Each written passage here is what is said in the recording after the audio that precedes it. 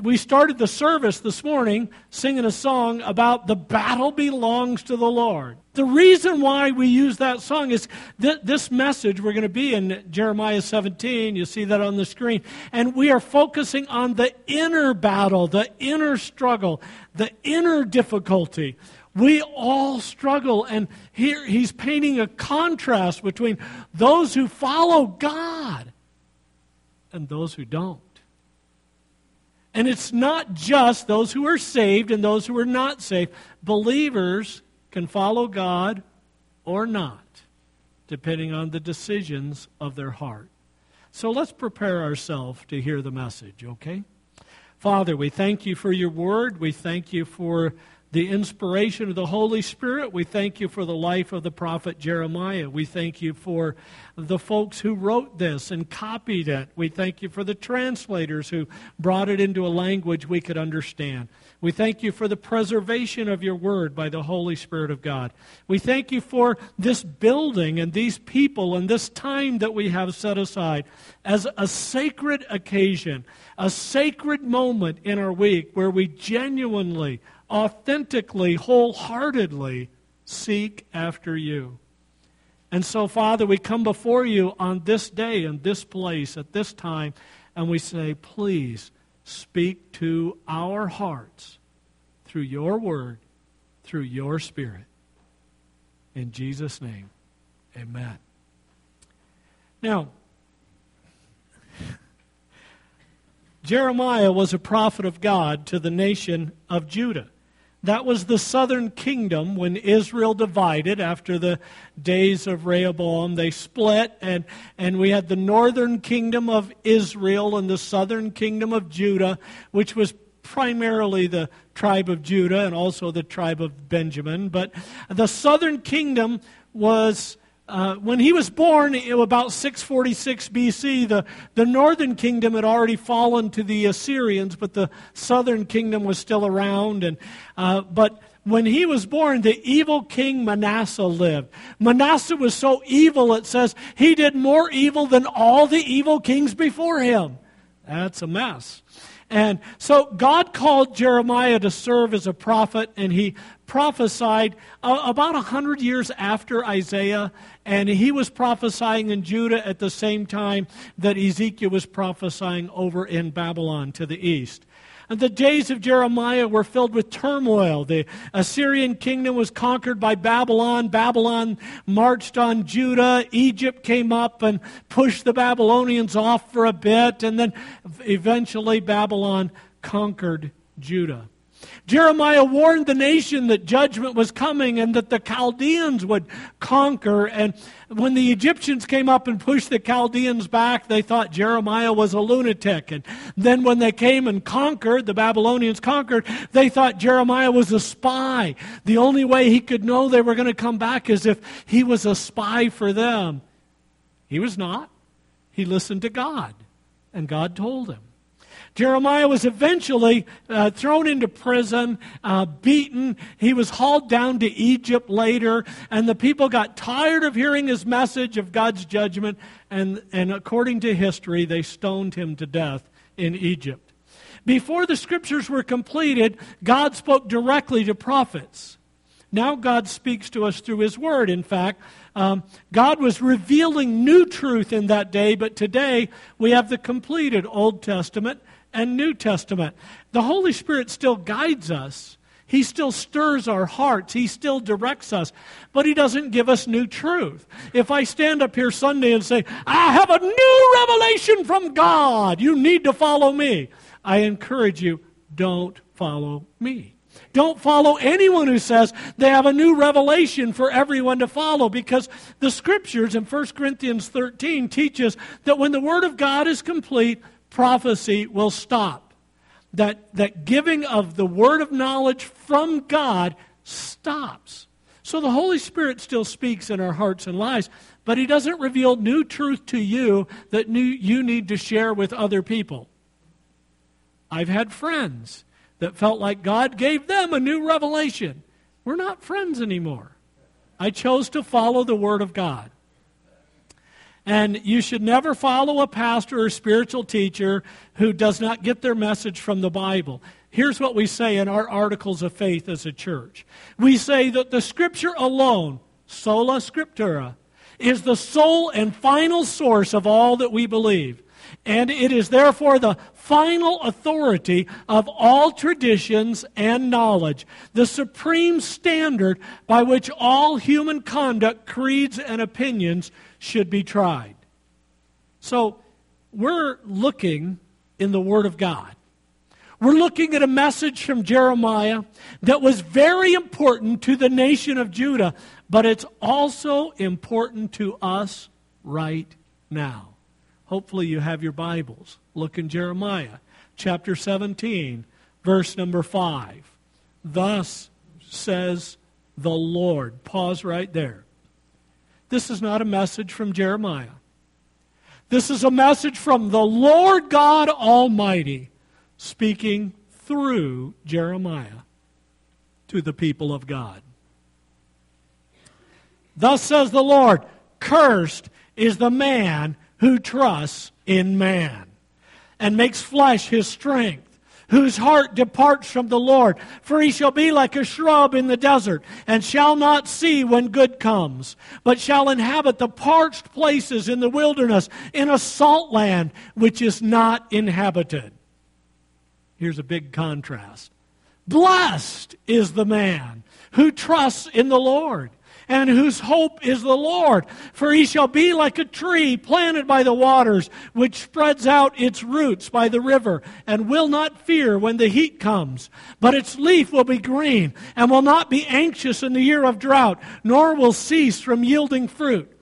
The heart is deceitful above all things, and desperately wicked. Who can know it? I, the Lord, search the heart. I test the mind, or the reins, the kidney, the inner part of you. I test the mind, even to give every man according to his ways, according to the fruit of his doings. The first thing I want you to think about as we look at these verses and think about them is we have a response. We have a response. We have habits and quirks and peculiarities and behaviors. We have lifestyle practices and conditioned responses to stimuli. A lot of people put their socks on the same way every time. I like to shake it up. I change. No. Now listen, sometimes when you get upset, what happens? People can tell when you're upset. Why? Well, when you're upset, your eyes close a little bit. They crinkle up a little bit. Your jaw gets set. Your fists clench. Your nostrils flare.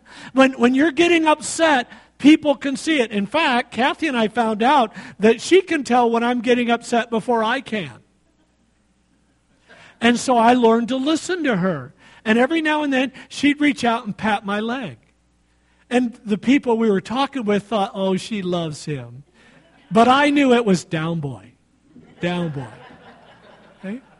See, when you have responses that you build in and they're recognizable. And so when you feel needy, when you feel hurt, when you want direction, when you have a desperate situation, you have a response. You go somewhere for help. You go somewhere first. Well, trusting in man is a response that Jeremiah writes about. It's a habit people develop in life. You call your best friend, or you call your parents. You talk to a deacon. You call the pastor. You turn to someone when you feel needy, and your heart moves toward people.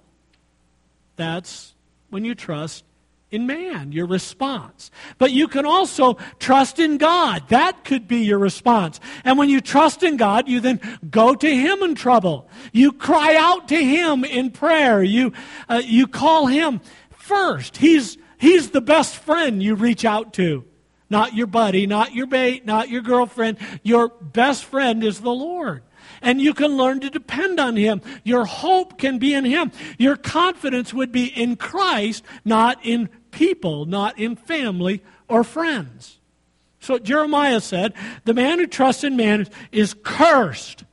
He faces hardship and difficulties. In fact, let's look at him in verse 6. The man who is trusting in man is like a shrub in the desert. That's not very inviting, is it? A desert shrub. In fact, he goes on to say, a parched place. Makes you need a drink when you say the word parched, doesn't it? It just dries out your mouth. A parched place. It's a wilderness. It's a salt land which is not inhabited. Some of you have been to the Holy Land and you've been to the Dead Sea and the salt land around that. I've been to Salt Lake and the salt. And, you know, we took our kids to Salt Lake and I told them they could float on top of the water. It stank so bad we wouldn't let them near the water. They were disappointed they didn't get to float on it. But some of them were disappointed they had to smell it. So, you know, but this salt land, the description here is worse than Arizona. Actually, the desert of Arizona is beautiful. We have flowers that bloom on cactus. It's beautiful. But this is a dry, barren, desert place like West Texas.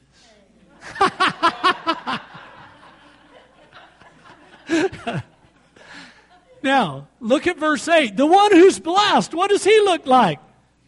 He's a tree planted by the waters. Roots spread out by the river. Green leaves. Fruit bearing. Big difference. A desert shrub in a dry and salty place, and a tree by the water flourishing. I want you to look at verse 8. Two things in verse 8 we really need to see.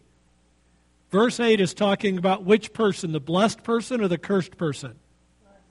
The blessed person. And look what it says. He will not fear when what happens? When the heat comes. Guess what? You're a tree by the water. You're going to have heat just like the desert shrub.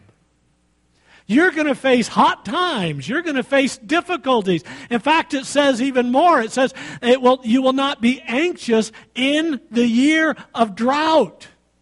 So the blessed one and the cursed one will both face drought. Oh, that's not what we want to hear. We want to hear when God blesses, everything's good. Jesus takes away your pain and your suffering, your financial hardships. You become healthier, wealthier, wiser because you walk with the Lord. Well, let me tell you something. That third thing's true. When you walk with the Lord, you become wiser. But as I am living proof, you don't necessarily become healthier.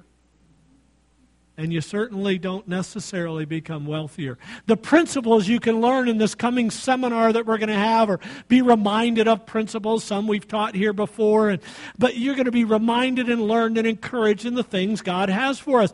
Those things can help you prosper financially if you use your money wisely. But you can still struggle when you walk with the Lord. You can have heat. You can have drought. But you're still blessed because you're with the Lord. See, I've never run a marathon. I've read about them.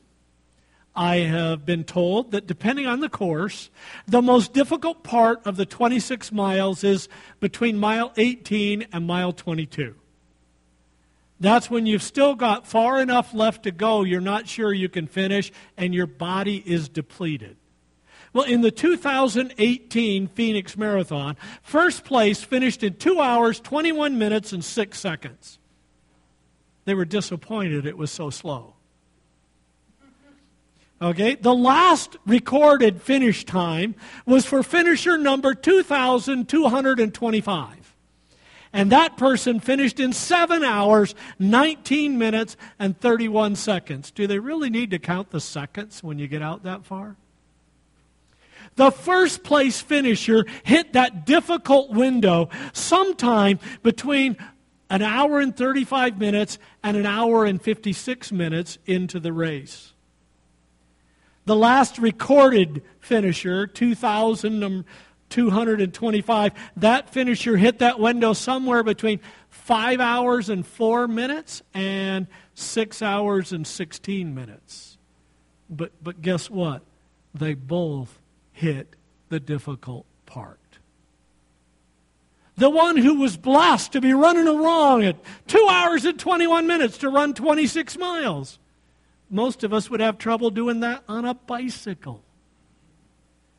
And you know, running a 5-minute mile, 26 miles in a row. That's amazing. But they still face the hard times. The blessed and the cursed face heat and face difficulty. It's brutal for the elite athlete. It's brutal for the amateur. Marathons are brutal. And so is life on earth. Whether you trust the Lord or trust yourself, you're going to face heat and drought. You're going to be hurt and you're going to suffer. But if you walk with the Lord, you won't suffer alone. And if you walk with the Lord, your sufferings will not hinder your spiritual development. You can still bear fruit. See, you have a response. Remember the shepherd boy David? When David saw Goliath, he had a response, remember? He said, "Who is this Philistine to abuse God? With the power of God, I will take him down." And he goes out on the field in battle against this really big guy in armor. And he says, "In the name of the Lord God, I will take your life." And he does. And he lops off his head with Goliath's own sword. And he stands holding the sword and holding the head. That's why we have the children in junior church, so they don't hear this graphic stuff. But he stands holding them and probably saying, "Oorah!" And as he stands there in victory, we think, what a guy. His response was to trust the Lord. Well, guess what? We meet King David a little later in life. King David's out on his balcony and he's overlooking and he sees a beautiful woman. And he doesn't fall to the enemy without, he falls to the enemy within. His own lust brings him down. David was blessed when he followed the Lord, cursed when he didn't. It's not just believe in your salvation and you're blessed forevermore. You have to choose to trust Him every day. Peter was trusting the Lord and he preached and 5,000 people got saved. Kathy and I were in an amazing service in Cuba once when I preached and I think 75 people responded. It was an amazing experience. I've never experienced anything like that before or since. But 5,000 people believed when Peter preached. Same Peter, same guy. He's up in Antioch, and the Judaizers come. And Peter withdraws from the Gentiles and goes and sits with the Judaizers. His response was to trust men. And Paul had to rebuke him to his face. You can read that story later in the book of Galatians. You have a response, and your response is a direct reflection of who you are trusting in the moment. Are you trusting God, leading toward blessing?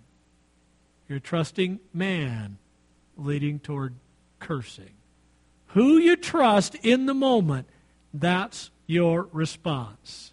But not only do you have a response, but secondly, your path is determined by your steps.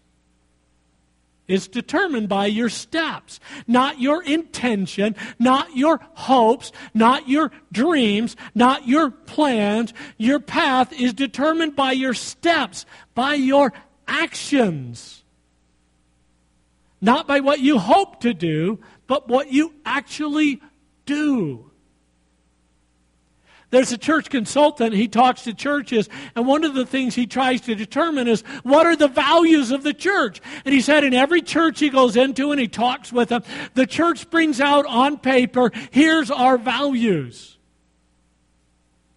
But then as he spends time and he hangs around and he talks with the people, he finds those really aren't their values. Those are their hopes. Because they're not following them. Their values are what they actually follow. So you can show up in church and you can pretend to be all spiritual. You can carry a Bible. Your Bible can have your name embossed in gold. I just received in the mail a couple days ago a Bible from my grandpa. You know, my grandpa passed away a few years ago, and I got to preach his memorial service. That was very special for me. But I got Grandpa's Bible. It had his name on the front, embossed in gold letters. And I love my grandpa. And I'm pretty sure I'm going to see him in heaven. But he had that Bible for the last 20 years of his life. It looks pretty new, folks. It looks pretty new. Does your Bible get work? Now, admittedly, the Bible I have here looks new because it is. I just bought it. But I don't read the Bible as much on this as I do on my computer and on my cell phone. But are you using God's Word? Wouldn't it be cool if you wore out your cell phones because you read your Bible so much? Hey, you have to take action. You need to take practical steps that follow the values and principles the Lord has laid out for us. Because verse 9 says, your heart is deceitful above all things. It's desperately wicked. All right, kids, I know you've been wanting to do this for a while. You can turn to your parent, if you're sitting by a parent, you can tell them, your heart is desperately wicked. Yeah? Now, parents, you can turn back to those kids and say the same thing. Your heart, you can be deceived following your own heart. Now, I know that every Disney movie says you need to follow your heart. You know, I watched some movies and this person's trying to figure out, how will I know? Oh, you'll just know. And in fact, I figured out how to know when you're really in love with the right person. You kiss them and you feel, wow! And then you know it's the right person. That's exactly what happened when Kathy kissed me. No, the truth is, I fell in love with her before I ever held her hand. Because I knew she was a type of woman who chose to walk with God. And when I asked her out and she said yes, if I could have done a cartwheel, I would have, except I was in church. And I was thrilled. And I remember the first time I held her hand. I was already committed. I'd already told my best friend I was going to marry her. I hadn't even held her hand yet. According to the movies, I couldn't know it was real because I didn't have the wow kiss. Well, I'll tell you what, I've been loving that lady for more than 40 years. So far, so good. Hey, the good news is the kisses are still wow, okay? Just saying. Listen, your heart is deceitful. And I just embarrassed her a little bit. But that's okay. Yeah, God can read your heart. God says your heart can lead you the wrong direction. Hey, we can name people, can't we, who were married to a godly woman or a godly man, and their heart led them astray. God searches your heart, verse 10 says. That search, He investigates, analyzing. God is exploring you. The Almighty God of the universe is searching your heart. And He will give you according to your ways, not according to your dreams and hopes and aspirations, but according to your ways. You will have the fruit of your own steps and choices. So, let's look again at the prophet Jeremiah. I began by talking about Jeremiah's life a little bit. So, Jeremiah, do you think he loved God? Yes. Do you think he obeyed God? Yeah. In fact, he says there was a time he didn't want to share God's message because he felt like the message would anger the people and they'd be mad at him again. And so he tried not to share it. He said it was like a fire in his bones and he had to share the message. Yeah. He obeyed God. So what happened to him? He was thrown into prison for decades. He was beaten and ridiculed. He was hauled down to Egypt as a prisoner and eventually killed by those who hated his message from God. Wait a minute. He's supposed to be blessed, right? Roots by the river. No fear when the heat comes. Leaf always green. I love it in the Bible. When it wants to say things are really blessed and spiritual, it says they're green. Not anxious in the year of drought. Continuing to yield fruit.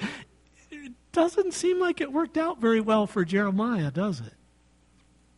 But listen, let's look at Jeremiah's whole life. God worked in his heart and life. That's pretty special. He knew some of God's words before any person on the planet. I've been preaching for 30 years and I can't say that. I have received God's word from people who've known it for generations and generations and millennia.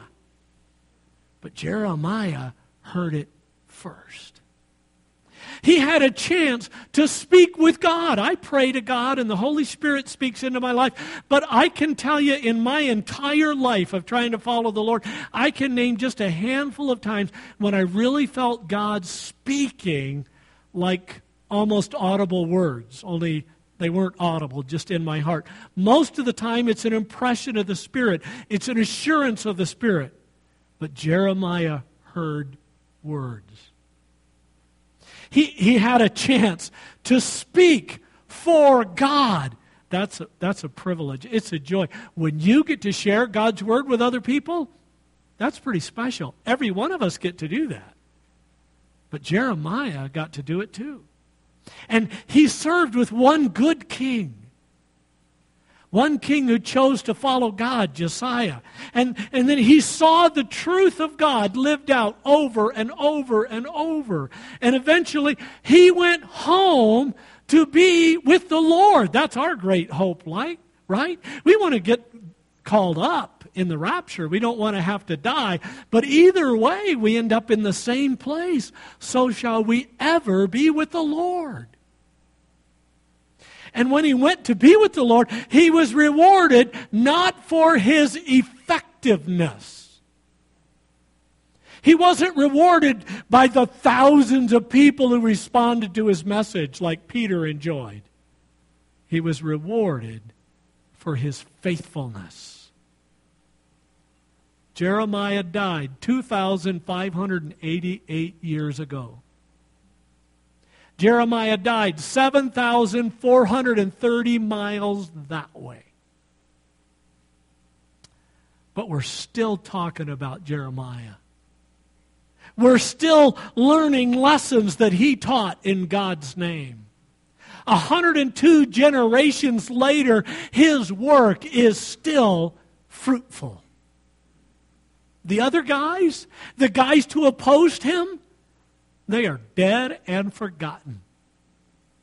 But Jeremiah is still bearing fruit. You can bear fruit even when the heat comes and even when the drought comes. Your response can be to choose to trust God or to trust man. to call your best friend or your deacon or your pastor or your Sunday school teacher, or to call out to God. Your response can be to trust the Lord. Your steps can be to follow the Lord. Someday you'll be with the Lord. As Paul testified in Romans 8:18, for I consider or reckon that the sufferings of this present time are not worthy to be compared with the glory that shall be revealed in us when we are in the presence of the Lord. Hey, it looks cursed when the Christians suffer and die, but it's blessed when they suffer for the Lord and die in the Lord and go to be with the Lord.